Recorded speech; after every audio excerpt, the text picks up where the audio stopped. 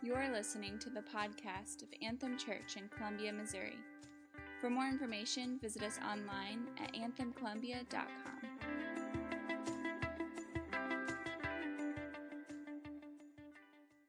Before Luke comes up to teach, I just wanted to read Psalm 96 for you, which is what he'll be teaching through.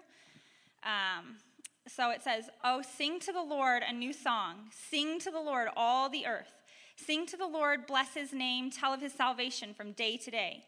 Declare his glory among the nations, his marvelous works among all the peoples. For great is the Lord, and greatly to be praised. He is to be feared above all gods. For all the gods of the peoples are worthless idols, but the Lord has made the heavens.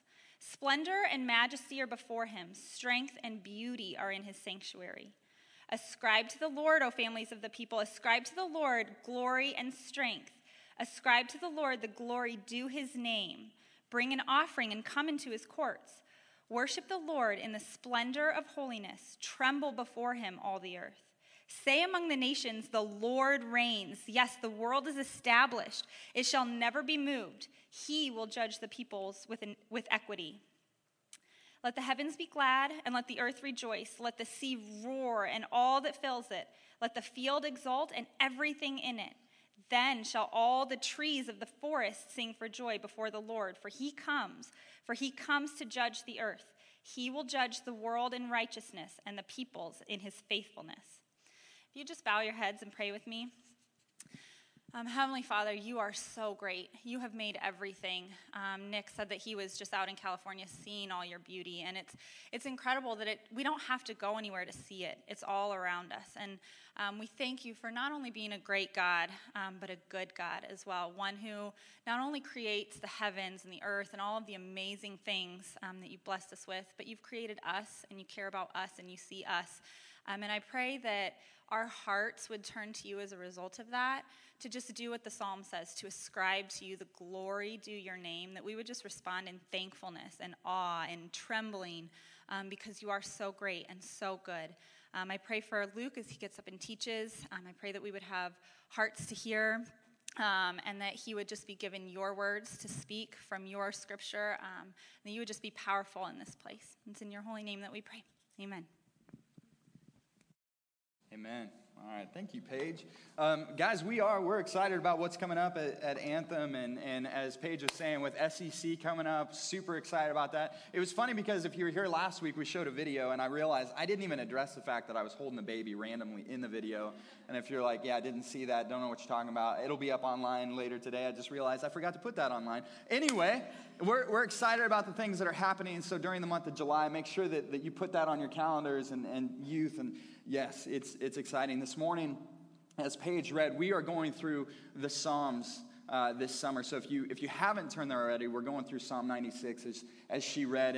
And as you're turning there, if you're turning there, have you ever been in a place where you're just kind of like in a mood, like? You know what I'm talking about. You're just in a bad mood, and I was talking to Austin earlier. He said he's always happy. So maybe you're like Austin. You've never been in that place, but have you ever been in a mood where you're just, maybe there's a reason for it, maybe there's not, but you get in your car, or maybe you pull up your playlist and you start to hear a song, and maybe it's like Justin Timberlake, like, I got this feeling inside my bones, right? You know what I'm talking. You can sing the next song, and you don't start singing to it right away because you're still in a mood, right? But then it's like it goes like you just can't not. And maybe that's not your jam. Maybe you have a different song that you listen to, but you know what I'm talking about. And all of a sudden your feet are tapping, you're snapping along, and you're singing that song, and that mood that you had is just it just evaporates, right? Have you ever been in that situation?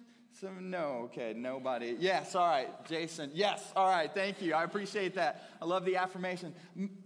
That's what the Psalms do for us. As we think about what the Psalms are and why they're in Scripture, I believe that as we read them and as we go through them, they are songs that were sung in different situations, different things that would happen. In this Psalm, in Psalm 96, we read in 1 Chronicles chapter 16, This was a psalm that was read, and I don't know if they wrote it for the occasion or if they just took what was already written, and they sang this psalm when the Ark of the Covenant was being brought back into the midst of God's people. The ark, the thing that represented God's physical, his physical presence, it was stolen because the Israelites had walked away from God, and the ark was taken away, but now David is bringing the ark back, and they're singing this song.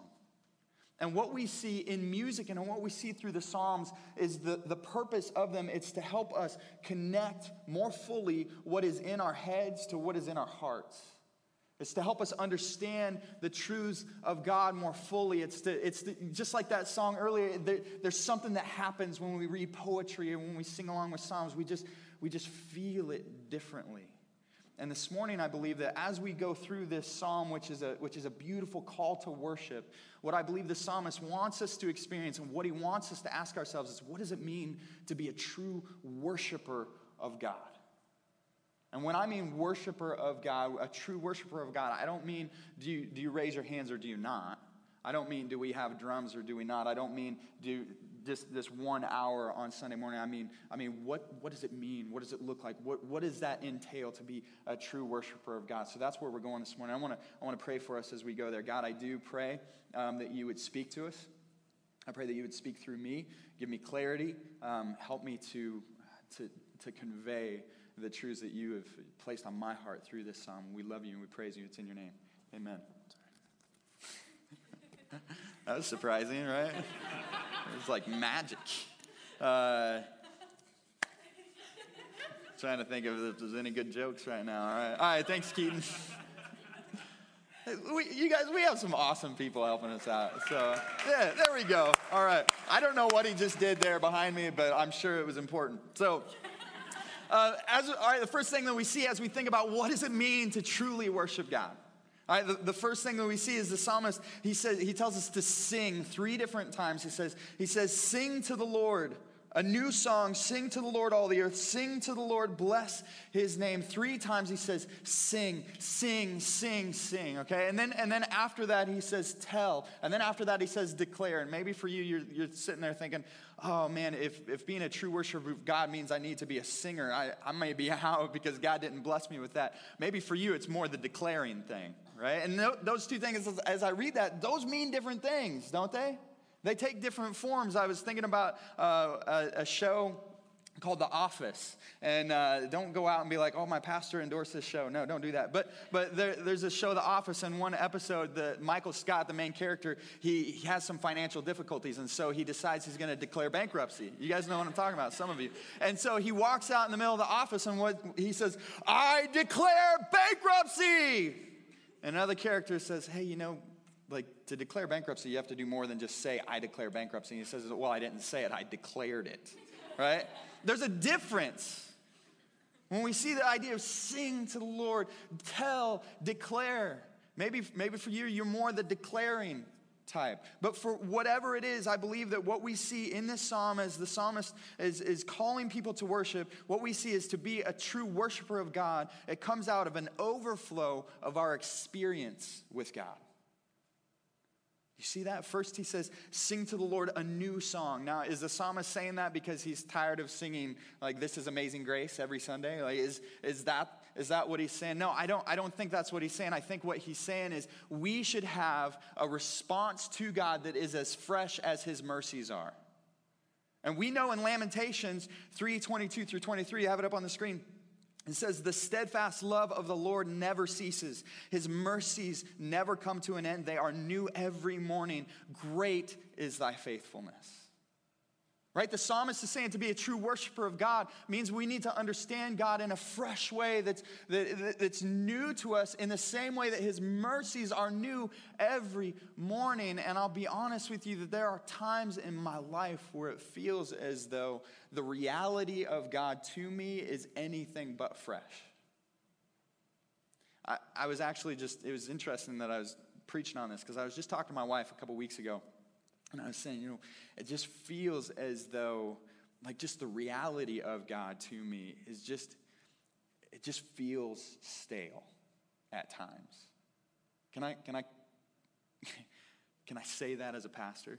That there are times where it feels as though it doesn't feel as fresh. It doesn't feel as real. Just God's reality, his constant reality, the fact that his mercies are new, it doesn't feel as fresh to me at times. And I can feel it when that happens. When the mercies of God are fresh in my life, and when it feels like it's just new and it's constant and it's there, like I'll wake up in the mornings just having the Lord's Prayer going through my head. And those are things that I cultivate. And I wake up in the morning thinking, our Father, God, you're my Father. You are real to me. You want relationship with me. Who art in heaven, you are in charge. Who art in heaven, hallowed be, set apart, let your name be. I have the Lord's Prayer running through my head. I'm singing like worship song. I'm in this state where the realities of God just vertically in my life cause me to just want to sing new things because I'm seeing him in different ways, in fresh ways, and I'm seeing him do things in my life, and the Holy Spirit is active and present. But there are times where I feel it and it's different than that. And instead of waking up with the Lord's Prayer running through my head, I wake up with like the TV show that I fell asleep to running through my head instead. Instead of being in this constant state of just understanding God's reality, I'm more thinking about the podcasts that I listen to, talking about North Korea and all these different things. And that's more of a reality in my life than the constant new mercies of God. Right? And yet what the psalmist is saying, to be true worshipers of God, we need to bring ourselves in a position where vertically we are in the realities of God. His constant, Lamentations says, his mercies are new every morning. And what I'm not saying that we need to go beyond the gospel. I'm not saying we need to go beyond what Jesus has done in our lives, because that's what the psalmist says also. It says in verse 2, sing to the Lord, bless his name, tell of his salvation from day to day. Declare his glory among the nations, his marvelous works among all the people. It says tell of his salvation from day to day. Guys, God has done amazing works in my life, and I know in a lot of your lives here. The reality for me is that God saved me back in 1998 at church camp. And I was running so hard in the opposite direction. I just graduated high school. I was getting ready to go to college at Central Methodist. This was the last time I was going to church camp as a youth. And I had brought alcohol, and I brought like a carton of cigarettes. Like, I didn't even smoke that much. I don't know what I was thinking. Like, I brought those things to church camp. Yes, I was that kid. And the reality was, I was saying, God is not going to get me this time. God's not going to get me. I was running so hard in the opposite direction, and yet the very first night of church camp, before there was any teaching, before there was any singing, God just came into my life, and he said, you're going to follow me now, and he saved me. And he brought me into right relationship with him, and I submitted my life to him, and I repented of my sins. You see, the reality is that God has done amazing works in our lives. I love the fact that 1 Corinthians, I love how Paul says it in chapter 15, verse 55 through 57. It says, "O death, where is your victory? O death, where is your sting? The sting of death is sin, and the power of sin is the law. But thanks be to God who gives us the victory through our Lord Jesus Christ." The reality is that we live in victory if we are in Christ. And the gospel that saved me back in 1998 is still the gospel. The reality that Jesus Christ has saved me is still the reality that is saving me even today and sanctifying me and making more like him when I get frustrated with my kids and say things I shouldn't and have to repent and ask for forgiveness. When I get angry at people who don't know how to drive in roundabouts. Right? Amen. You know what? That is sanctifying, going through those roundabouts. And he's just like, why do you stop? Don't say, God, forgive me, right? And guys, when I, like not too long ago, when I lie or try and present myself as better than I am, or when I talk about people, and you can use churchy language all you want to, but when you gossip, when you say things about other people, like all these different things, the reality is the thing that we're supposed to sing about, the realities of God in our lives that are supposed to be new and bring us more into relationship with him. It's the same thing that saved me back in 1998, and it's the same thing that I need when I mess up with my kids and the roundabouts, and when I lie and gossip, all those different, it's the same thing that says, oh, he has taken those things away, and I can repent. And I can turn, and I can find forgiveness and freedom and I don't have to be bound by those sins anymore. That's what we're singing about and declaring and telling. That's his marvelous works. That's what the psalmist is saying. Just like, oh, bring yourself into that reality. And yet at times, those things can be so distant that it's like, well, maybe that's what happened then. Maybe I just got emotional then, and I don't know if it's really real now. So what does it look like for us to be in that place where it's not stale, but it's fresh and it's new, and it's what he's done? You see, to be true worshipers of God, it means that we understand we have a response to God that is as fresh as his mercies are new every morning. But then the psalmist, he doesn't stop there. He goes on and he begins to talk about declaring. Right? 3 times in 7 through 8, he says, ascribe. He says, tell, declare. And then 7 through 8, it says, ascribe to the Lord, O families of all the peoples. Ascribe to the Lord glory and strength. Ascribe to the Lord the glory due his name. 3 times it says, ascribe, ascribe, ascribe. And what does it mean to ascribe? It means to give worth to the right things. It means to see the right, that means to make much of the right things. And he says, ascribe to God glory and strength and honor. What does that mean? What does glory mean? John Piper, he says it this way: glory is the going public of God's infinite worth.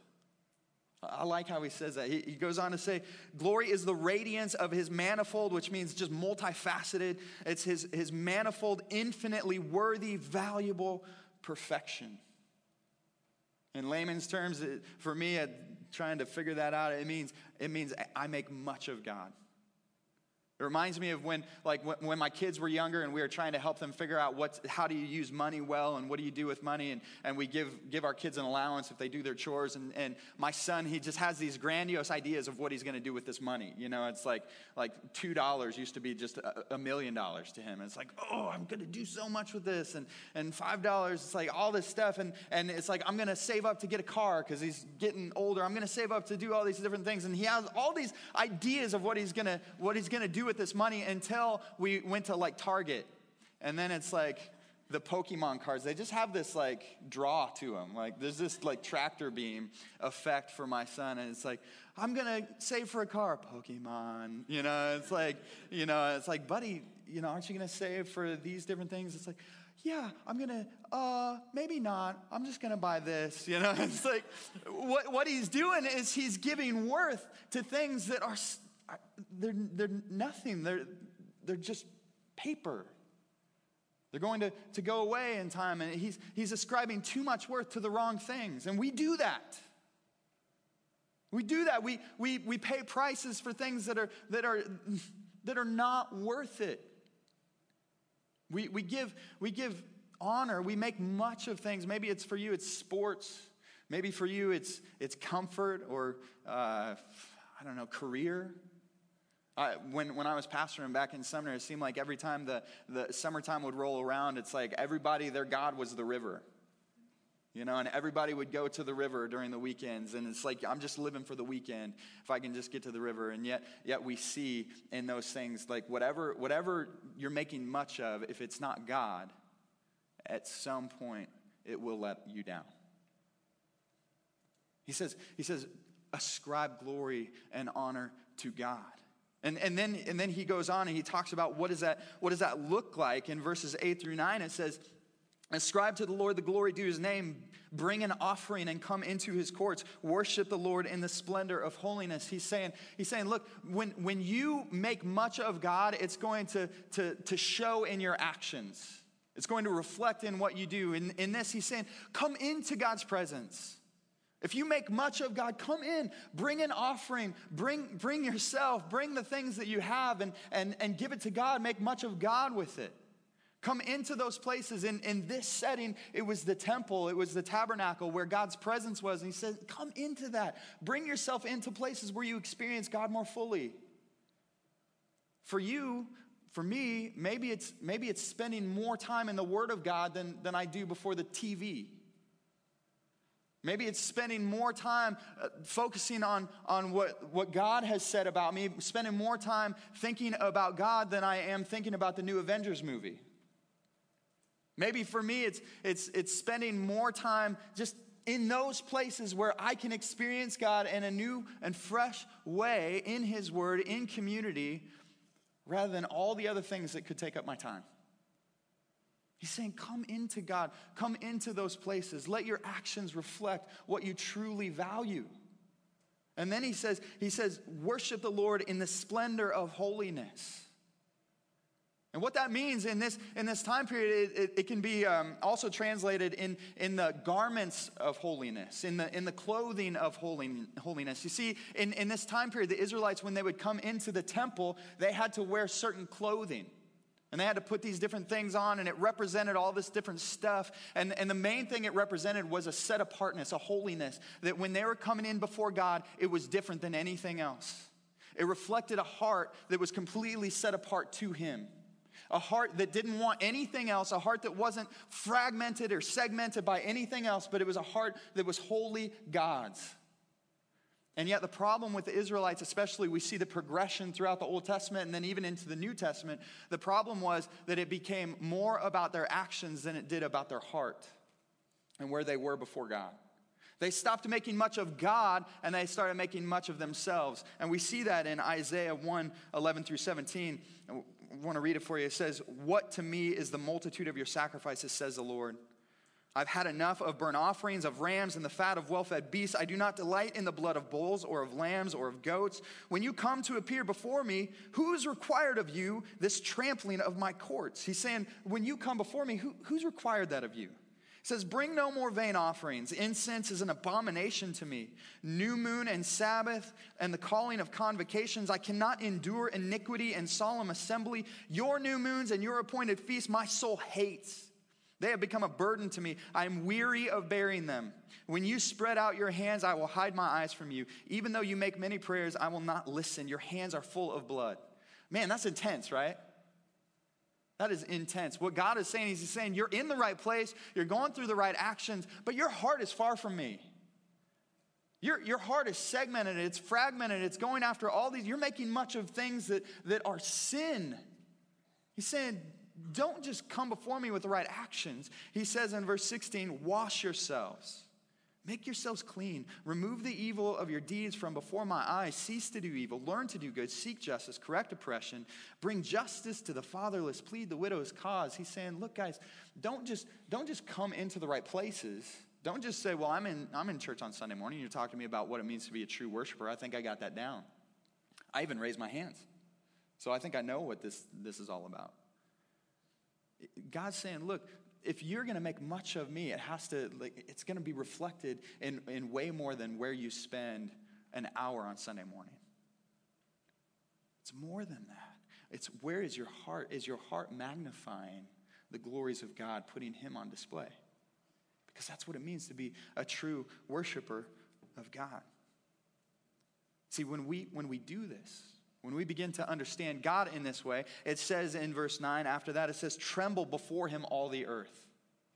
When we come before God knowing who He is more, bringing ourselves in the realities of who He is, where His mercies are new every day, where we make much of Him, ascribe to Him glory and honor. I believe what the psalmist here is, he's saying, look, there's going to be something about that when you come in that has trembling. He says in verse 3, "Declare His glory among the nations, His marvelous works among all the people. For great is the Lord and greatly to be praised." Verse 5, "For all the gods of the people are worthless idols, but the Lord made the heavens, splendor and majesty before Him." And it talks about fearing God. There's this fear when we understand who He is.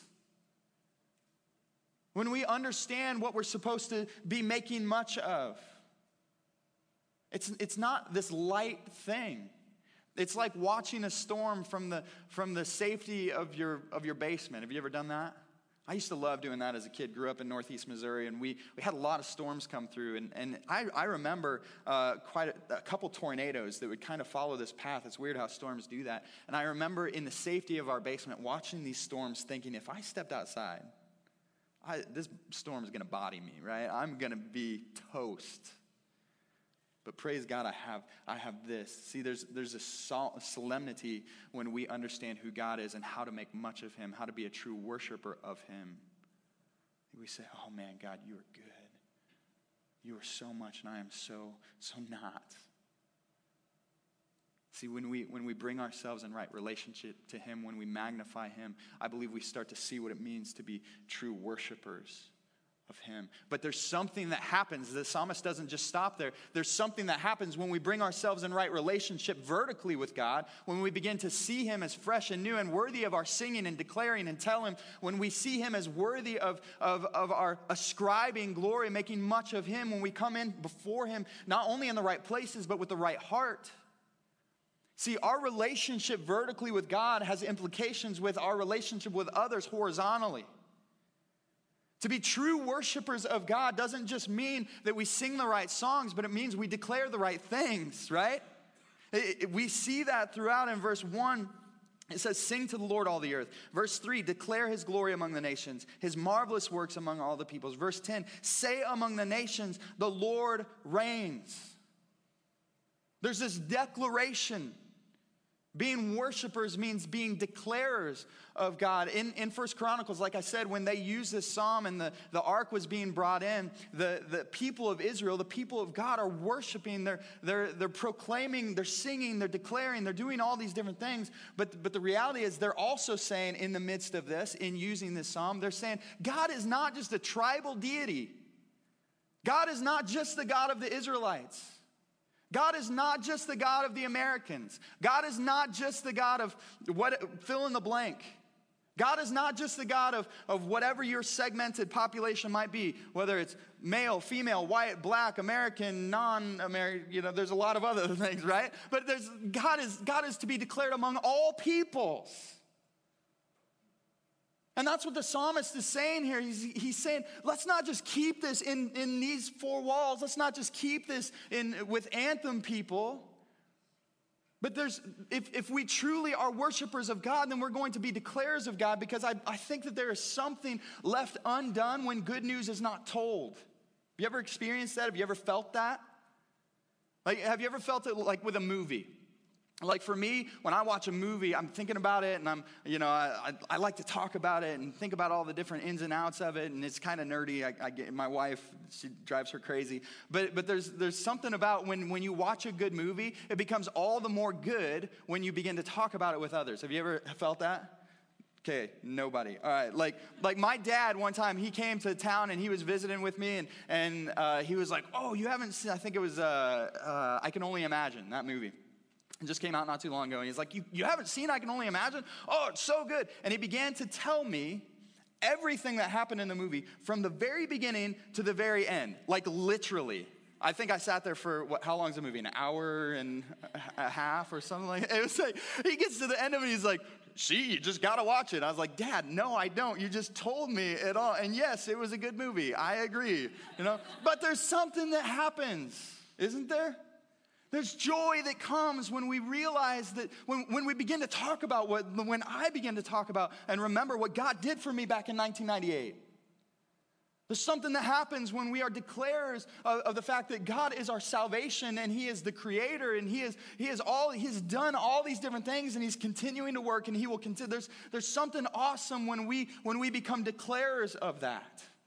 And yet the reality is, as Paul says in Ephesians 2:11-13, I want to read this for you. Paul says this, therefore remember that at one time you Gentiles in the flesh, which is all of us in here, unless you're a Jewish person, all of us non-Jews are Gentiles. And in the flesh, called the uncircumcision by what is called the circumcision. If you want to know more about that, you can go listen to our messages from Galatians. But which is made in the flesh by hands, remember that you were at that time separated from Christ, alienated from the commonwealth of Israel, and strangers to the covenants of promise, having no hope and without God in the world. But now in Christ Jesus, you who once were far off have been brought near by the blood of Christ. He's saying, look, you at one point, we all were separated from the truth of that reality that we just talked about. At one point, we were all separated from the goodness of God. At one point, we didn't know that there was hope in the world. He says, but now that's not true of you. If you are in Christ, you know that there's hope. You know that there's light. You know that there's truth. We can sing and we can declare and we can ascribe and we can do all these different things because we know God. But the reality is that in our world today, that cannot be said about a lot of people. In fact, Let me ask you a question. Pop quiz. How many people are alive in the world today? What's the global population? Anybody know? A lot. Yes, it's a lot. I heard some people 7. Yeah, like I think yesterday when I looked it up, it was like 7.5 or 7.6. It might be different today. Some of you are like, yeah, I got it right. But you didn't say it, so you don't get credit, so I'm sorry. But there's like 7.5 billion people alive in the world today. That's a lot of people. I don't even know. My mind can't think in billions. But do you guys realize that in that 7.5, 7.6 billion people, there are about 3.4 or 3.2, somewhere around there, 3.2 billion people who are living in places where the truth of the gospel has not yet gone. They're called unreached people groups, according to Joshua Project. .net. It's a website, you can look it up. But I can't think in billions. But that percentage, it's 41% roughly of the world's population live in places where people are unreached. Where people don't know that there's hope. They're living in places of poverty. And again, like it says here, they're worshiping all the gods of the people. It's worthless idols. They're still worshiping. They're in places where they're saying, there's got to be more to this. There's got to be something that will save me from this. There's got to be something. So they become worshipers, and yet they worship gods that aren't God. They worship things that can't save. They put their hope and their trust in things that will never help, while we as people who have the light, the question is, what are we doing with it? They live in places where there's darkness, and what this psalm says is that we need to be declarers of God's glory to the nations, to all peoples. And you're saying, well, I don't know people from the nations. We have the nations living right here in Columbia. The nations, I believe those could be people who are your neighbors. They could be people that you work with. And yet the question is, as we say, well, okay, I'm a worshiper of God, the question is, but are you a declarer of God? Because to be a true worshiper of God not only means that we are in relationship with Him, and we're singing about Him, and we're declaring, and we're ascribing, and we have the right heart, but we are declaring His glory to those who have not yet seen. And yet, all too often, if you're anything like me, I become too content and too comfortable. And it's like, okay, yeah, I want to sing, and I want to get right with God this way, but this way, that takes more work. This way takes more effort. I don't know if I'm about that. You see, we can't do one and not the other. It has implications for us, church. It has implications for us. So the question is, what are we doing with that? Because to be true worshipers of God means that we are declarers of God. Not only that, guys, we see through this. I love that as we think about what we're to do, right? There's a lot of things that we're to do as being true worshipers: sing and ascribe and declare and tell and all these different things. And those are indicatives. Those are things that we are called to do. But we haven't even talked about those are indicatives, sorry. Those are imperatives. I get these big words mixed up. Those are imperatives, things that we are to do. But imperatives always come with indicatives. Those are things that God has done. And I love that as we think about what does it mean to worship God, the psalmist is saying, this is what you do, but then he goes around and he says, but this is why you do it. This is what you do: sing, ascribe, declare, tell, right, to the nations, all these different things. But here's why. Here's what God has done, and we see it through the psalm. We see we should be worshipers of God because of what He's done, because He is our salvation, because He is our creator. We see that in the beginning of the psalm. All these other gods, they don't do anything for us. But you and I, we worship God because of what He's done. Not only that, but we worship Him for what He is doing in the world. We worship Him for what He's doing, and His salvation is new. It's from day to day. We declare it. Not only that, but we see in verse 10, it says, say among the nations, the Lord reigns. In the midst of all the uncertainty in our world today, we see the fact that God is still on His throne. It's the same thing that Jesus prayed when He prays the Lord's Prayer, our Father who art in heaven. Why did Jesus say that? Because He wants us to know where God's address is, like where we can write letters to? No, he's saying that because he's saying, look, when you pray, pray in such a way that you understand who is the ultimate authority. Our Father who art in heaven, you are enthroned above. You see everything. You are in charge. You are in control, and I am not. See, he says, declare among the nations that in the midst of all the uncertainty, in the midst of the poverty, in the midst of the genocide, in the midst of everything, the dictators and all these different things, the uncertainty of our life, God is still on his throne, and we worship him for that. We ascribe glory to him for that. We sing to him for that. We declare that he is in charge. Not only that, but do we praise him for what he's done, for what he's doing, and the fact that he's not done yet. He's still working. He's still moving. He's still going. It says that he judges the peoples with equity, with fairness, with righteousness. That word equity, it's this idea of fairness. It's the idea that everything's being put right, put back, put in a way that is going to work out for the good. Saying that's how God is working in our world today. And we praise him for it because he is still honest. He's still working. And then it's interesting because this psalm takes kind of a hard left turn. Like most of the Psalms do. We were talking about this past week. It takes a weird turn in 11 through 13, but I want to address it in the time that we have left. In 11 through 13, it says, let the heavens be glad, let the earth rejoice, let the sea roar and all that fills it, let the field exult and everything in it. Then shall all the trees of the forest sing for joy before the Lord, for he comes to judge the earth. He will judge the world in righteousness and the people in his faithfulness. As I was reading this, just studying through this, when I first read it, there's all these things that we're to do. Sing, sing, sing, declare, ascribe, tell. And then it gets into this place where it's like let. Let the fields rejoice. Let all these things happen and let the sea roar. And I was thinking, okay, these are things that I'm supposed to do. And then it says let. It's like, am I keeping these things from happening?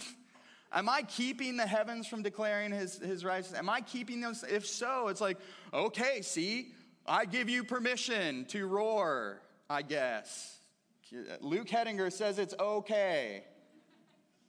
Who's keeping that from happening? I don't think anybody is. That's the reality. I don't think anybody is keeping these things from happening. As we see in Psalm 19, it says, the heavens declare the glory of God, and the sky above proclaims his handiwork. Day to day pours out speech, and night to night reveals knowledge. The reality is that the natural state of creation is worship. The reality is that I was reading Crazy Love. It's been quite a while ago, and I was reading through it. And in that book, he talks about how there are stars out there that we are only now seeing that are just, have you ever seen some of these stars, like from the Hubble, like these pictures and stuff that just boggles my mind? And one question I had at one point was, why are all these things out there if nobody gets to see them? And it's like, how prideful, right? It's like, well, if I can't see it, I guess it doesn't matter. Right? No, the reason those stars are out there, the reason those things are so beautiful and so incredible is because God is a creator God, and he creates things that just their natural state is to declare his glory, put him on display. As Nick was saying, when I go see mountains, it makes me worship God. When I go out to an ocean and I hear the roar of the waves, it makes me worship God. The natural state of creation is worship. And I believe in the same way, the natural state of us as human beings is worship. You want to be truly human? Bring yourself under the reality of who God is and be a worshiper of God. But the problem is it doesn't end there. It says let. There's a let after that. Then, there is a then, which I believe highlights the fact. He says, then shall all the trees of the forest sing for joy before the Lord, for he comes. See, I believe that highlights the fact that yes, creation, its natural state is worshiping. But the stars, they don't shine as bright as they could because our created order is broken. In Romans, it says creation groans. We see the reality that creation groans, and some of you this morning, maybe you're in here and you're like, man, I feel that groaning. You feel the fact that there is brokenness.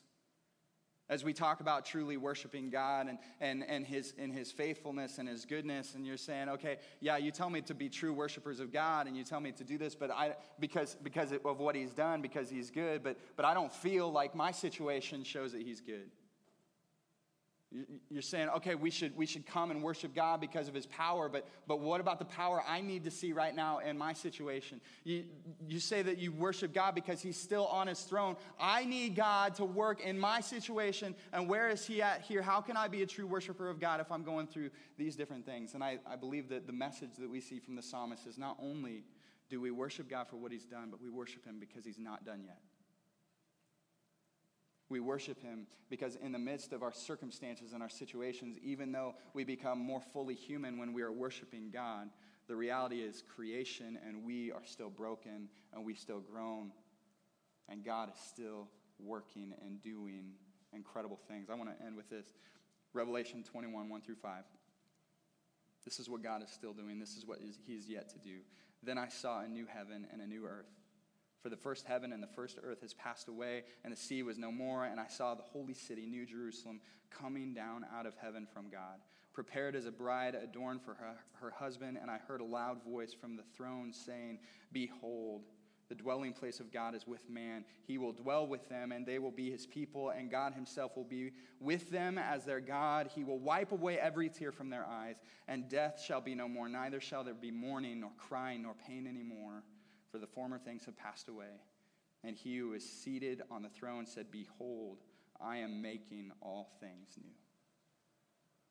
See, you and I, we can be worshipers of God in the reality that he has done amazing things. He has saved us. He has beat death and sin and all these things. And he is still on his throne, but he is not done yet. So Anthem Church, my prayer for us is that we would be worshipers of God, not only so that we could be fully human, we could be just living in the realities of who he is, but so that we would be declarers of him as well. No matter where God has us go, that we would be declarers of his grace, his mercy, his glory. Let's pray. God, I thank you so much. As I think about this passage, as I think about what you're continuing to do, God, even in my own life, God, I pray that you would help me to be a person who just understands you more fully. God, help me to be a person who is in a place where my relationship with you is not stale, but it is active, and I'm able to see you, God, on a daily basis, that your salvation, your mercies would be fresh and new. And God, not only that, but the things in my life that are still, they just seem like they're not fair. They seem like you're not working. God, help me to see that you are at work. You're still working, and help me to worship you in that reality for the things that you've done and the things that you've yet to do. We praise you. We make much of you, and it's in your name. Amen.